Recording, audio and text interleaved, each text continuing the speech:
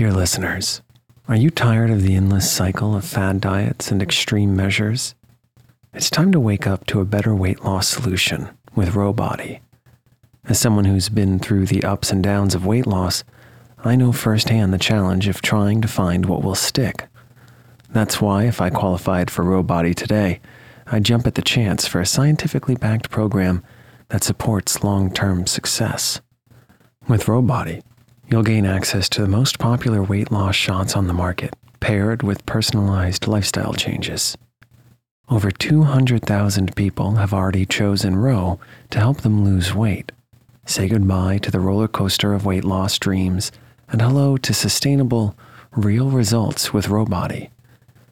Go to row.co/snoozecast. Sign up today and you'll pay just $99 for your first month and $145 a month after that. Medication costs are separate. That's ro.co/snoozecast.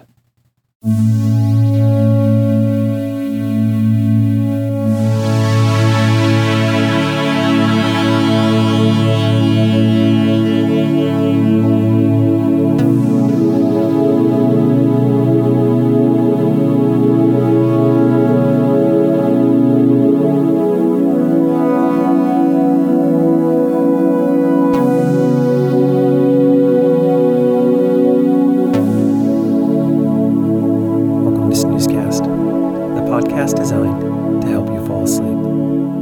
Find us on snoozecast.com and follow us on social media and wherever you listen to podcasts. We'd like to thank our listeners. Our current goal is to get to 100 reviews on the Apple Podcasts app or iTunes to help as many new listeners find us as possible. If you haven't written a review yet, please do. A big thank you to all of our fans who have taken the time to write a review. Please know that we read and appreciate every single review and all the feedback, suggestions, and snoozy love in each one. This episode is supported by the steady flame of a candle. Tonight, as part of our October classic horror series, we'll be reading the opening to Frankenstein, or The Modern Prometheus, written by Mary Shelley and published anonymously in 1818 when she was just 20 years old. It tells the story of a scientist named Victor Frankenstein who creates a hideous humanoid creature. Since the novel's publication, the name Frankenstein has often been used to refer to the monster itself, although in the novel, the monster is never given a formal name. Shelley's story of Frankenstein has been referred to as the first true science fiction novel.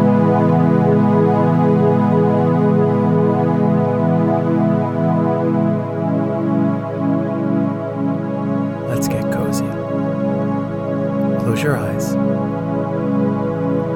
Relax your body into the softness of your bed. Now, take a few deep breaths.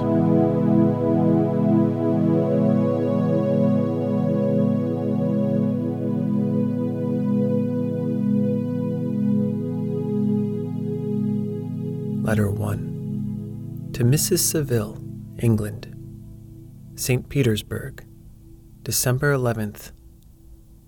You will rejoice to hear that no disaster has accompanied the commencement of an enterprise which you have regarded with such evil forebodings. I arrived here yesterday, and my first task is to assure my dear sister of my welfare and increasing confidence in the success of my undertaking. I am already far north of London, and as I walk in the streets of Petersburg, I feel a cold northern breeze play upon my cheeks, which braces my nerves and fills me with delight. Do you understand this feeling? This breeze, which has traveled from the regions towards which I am advancing, gives me a foretaste of those icy climes. Inspirited by this wind of promise, my daydreams become more fervent and vivid. I try in vain to be persuaded that the pole is the seat of frost and desolation. It ever presents itself to my imagination as the region of beauty and delight. There, Margaret, the sun is forever visible, its broad disk just skirting the horizon and diffusing a perpetual splendor. There, for with your leave, my sister, I will put some trust in preceding navigators. Their snow and frost are banished, and, sailing over a calm sea, we may be wafted to a land surpassing in wonders and in beauty every region hitherto discovered on the habitable globe. Its productions and features may be without example, as the phenomena of the heavenly bodies undoubtedly are in those undiscovered solitudes. What may not be expected in a country of eternal light? I may there discover the wondrous power which attracts the needle and may regulate 1,000 celestial observations that require only this voyage to render their seeming eccentricities consistent forever. I shall satiate my ardent curiosity with the sight of a part of the world never before visited, and may tread a land never before imprinted by the foot of man. These are my enticements, and they are sufficient to conquer all fear of danger or death, and to induce me to commence this laborious voyage with the joy a child feels when he embarks in a little boat with his holiday mates on an expedition of discovery up his native river.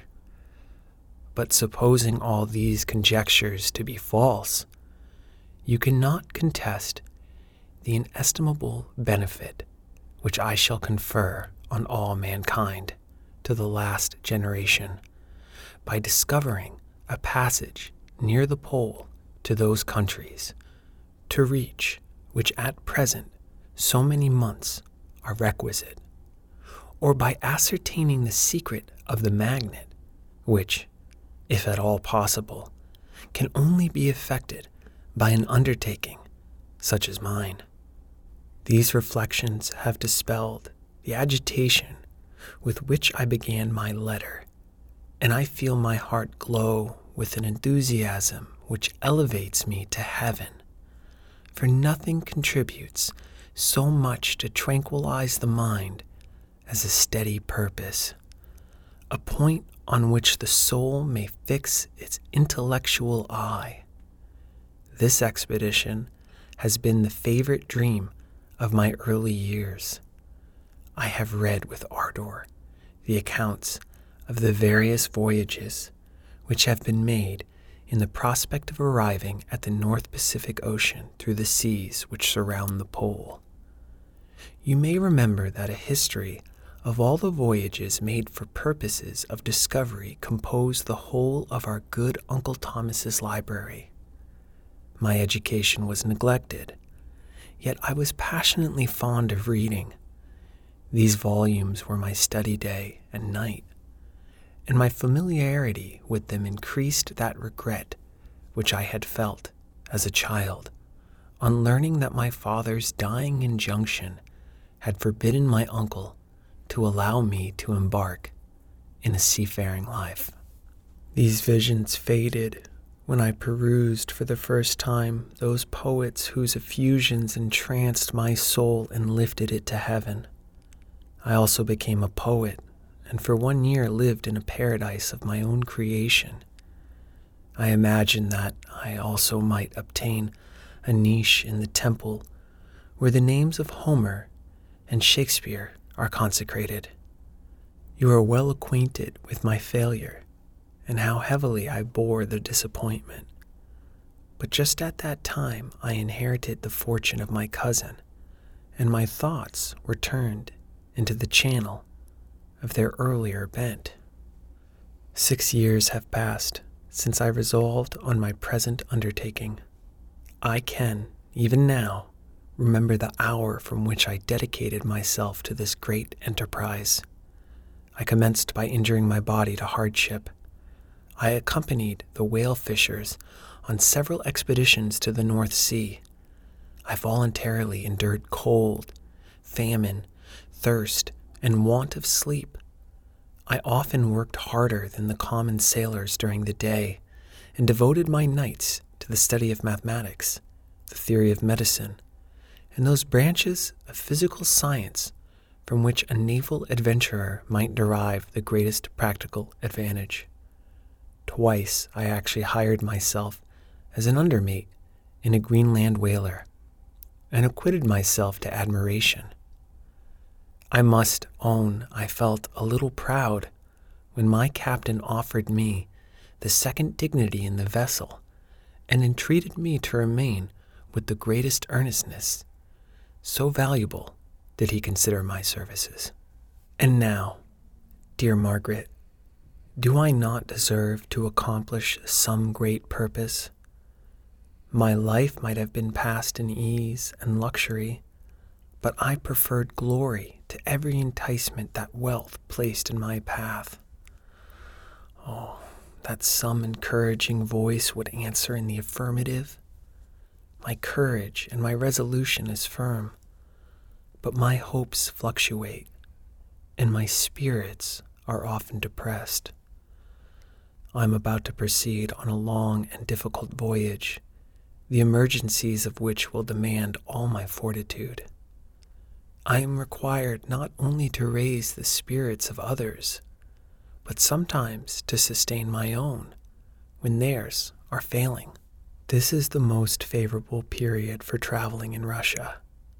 They fly quickly over the snow in their sledges. The motion is pleasant, and in my opinion, far more agreeable than that of an English stagecoach.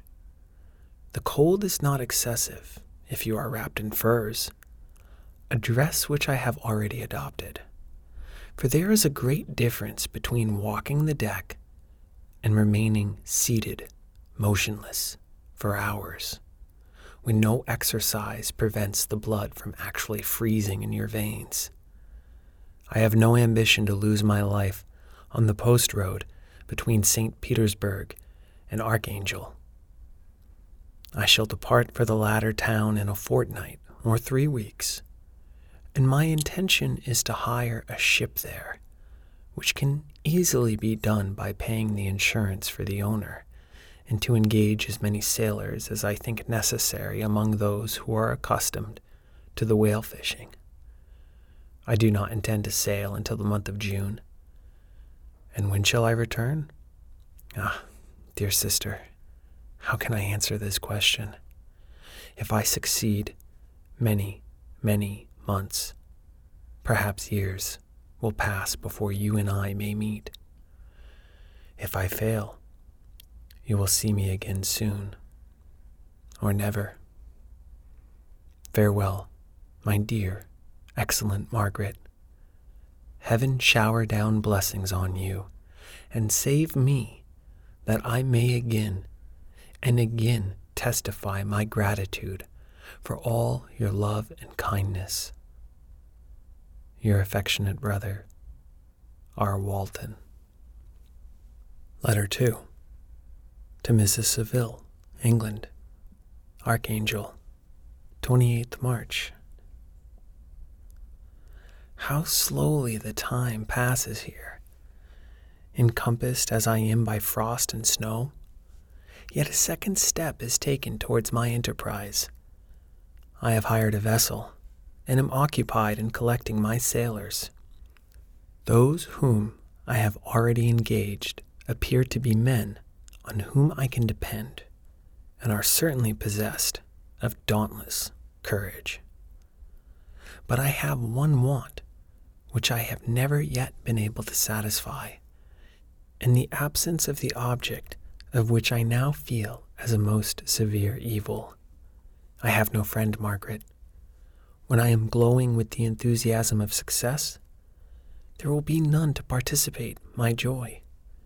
If I am assailed by disappointment, no one will endeavor to sustain me in dejection. I shall commit my thoughts to paper, it is true, but that is a poor medium for the communication of feeling. I desire the company of a man who could sympathize with me, whose eyes would reply to mine. You may deem me romantic, my dear sister, but I bitterly feel the want of a friend. I have no one near me, gentle yet courageous, possessed of a cultivated as well as of a capacious mind, whose tastes are like my own, to approve or amend my plans. How would such a friend repair the faults of your poor brother? I am too ardent in execution and too impatient of difficulties. But it is a still greater evil to me that I am self-educated. For the first 14 years of my life, I ran wild on a common and read nothing but our Uncle Thomas's book of voyages. At that age, I became acquainted with the celebrated poets of our own country, but it was only when it had ceased to be in my power to derive its most important benefits from such a conviction that I perceived the necessity of becoming acquainted with more languages than that of my native country. Now I am 28, and am in a reality more illiterate than many schoolboys of 15. It is true that I have thought more and that my daydreams are more extended and magnificent, but they want, as the painters call it, keeping. And I greatly need a friend who would have a sense enough not to despise me as a romantic, and affectionate enough for me to endeavor to regulate my mind. Well, these are useless complaints. I shall certainly find no friends on the wide ocean, nor even here in Archangel, among merchants and seamen. Yet some feelings, unallied to the dross of human nature, beat even in these rugged bosoms. My lieutenant, for instance, is a man of wonderful courage and enterprise. He is madly desirous of glory, or rather, to word my phrase more characteristically, of advancement in his profession. He is an Englishman, and in the midst of national and professional prejudices, unsoftened by cultivation, retains some of the noblest endowments of humanity. I first became acquainted with him on board a whale vessel. Finding that he was unemployed in this city, I easily engaged him to assist in my enterprise. The master is a person of an excellent disposition, and is remarkable in the ship for his gentleness and the mildness of his discipline. This circumstance, added to his well-known integrity and dauntless courage, made me very desirous to engage him.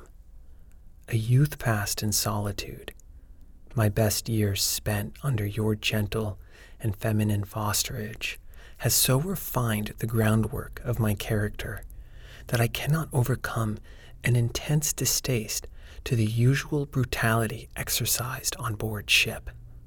I have never believed it to be necessary, and when I heard of a mariner equally noted for his kindliness of heart and the respect and obedience paid to him by his crew, I felt myself peculiarly fortunate in being able to secure his services. I heard him first in rather a romantic manner from a lady who owes to him the happiness of her life. This, briefly, is his story. Some years ago he loved a young Russian lady of moderate fortune, and having amassed a considerable sum in prize money, the father of the girl consented to the match. He saw his mistress once before the destined ceremony, but she was bathed in tears, and throwing herself at his feet, entreated him to spare her, confessing at the same time that she loved another, but that he was poor, and that her father would never consent to the union. My generous friend reassured the suppliant, and on being informed of the name of her lover, instantly abandoned his pursuit. He had already bought a farm with his money, on which he had designed to pass the remainder of his life, but he bestowed the whole on his rival, together with the remains of his prize money to purchase stock, and then himself solicited the young woman's father to consent to her marriage with her lover.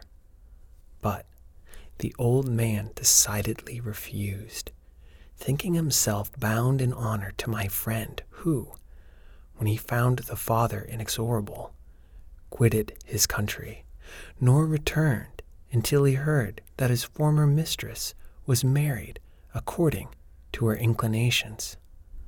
What a noble fellow, you will exclaim. He is so, but then he is wholly uneducated.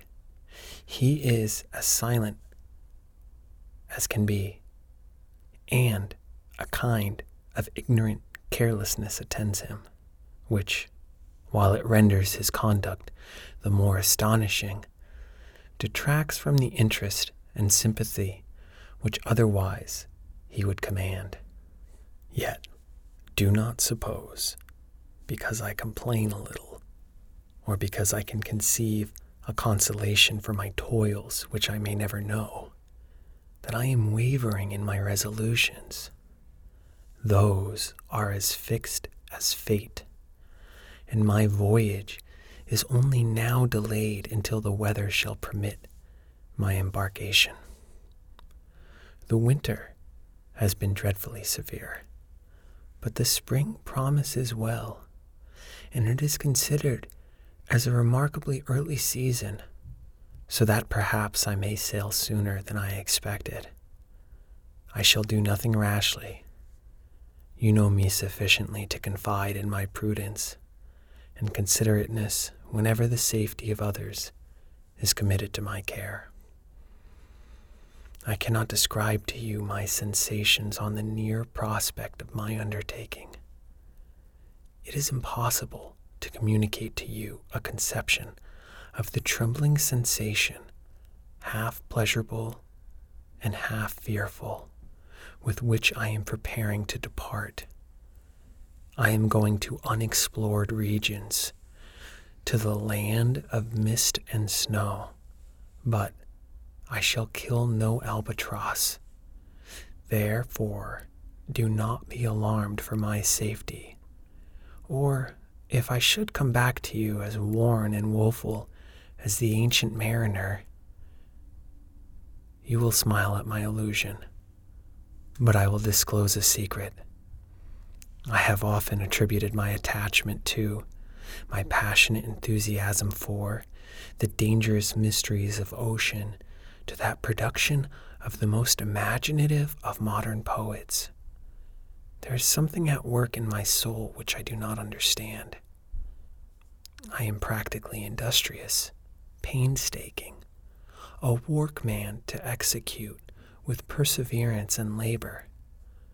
But besides this, there is a love for the marvelous, a belief in the marvelous, intertwined in all my projects, which hurries me out of the common pathways of men, even to the wild sea and unvisited regions I am about to explore. But to return to dearer considerations, shall I meet you again, after having traversed immense seas and returned by the most southern cape of Africa or America? I dare not expect such success. Yet I cannot bear to look on the reverse of the picture. Continue for the present to write to me by every opportunity. I may receive your letters on some occasions when I need them most to support my spirits. I love you very tenderly. Remember me with affection, should you ever hear from me again. Your brother, Robert Walton. Letter 3. To Mrs. Saville, England, July 7th, 17. My dear sister, I wrote a few lines in haste to say that I am safe, and well advanced on my voyage. This letter will reach England by a merchantman now on its homeward voyage from Archangel, more fortunate than I, who may not see my native land, perhaps, for many years. I am, however, in good spirits.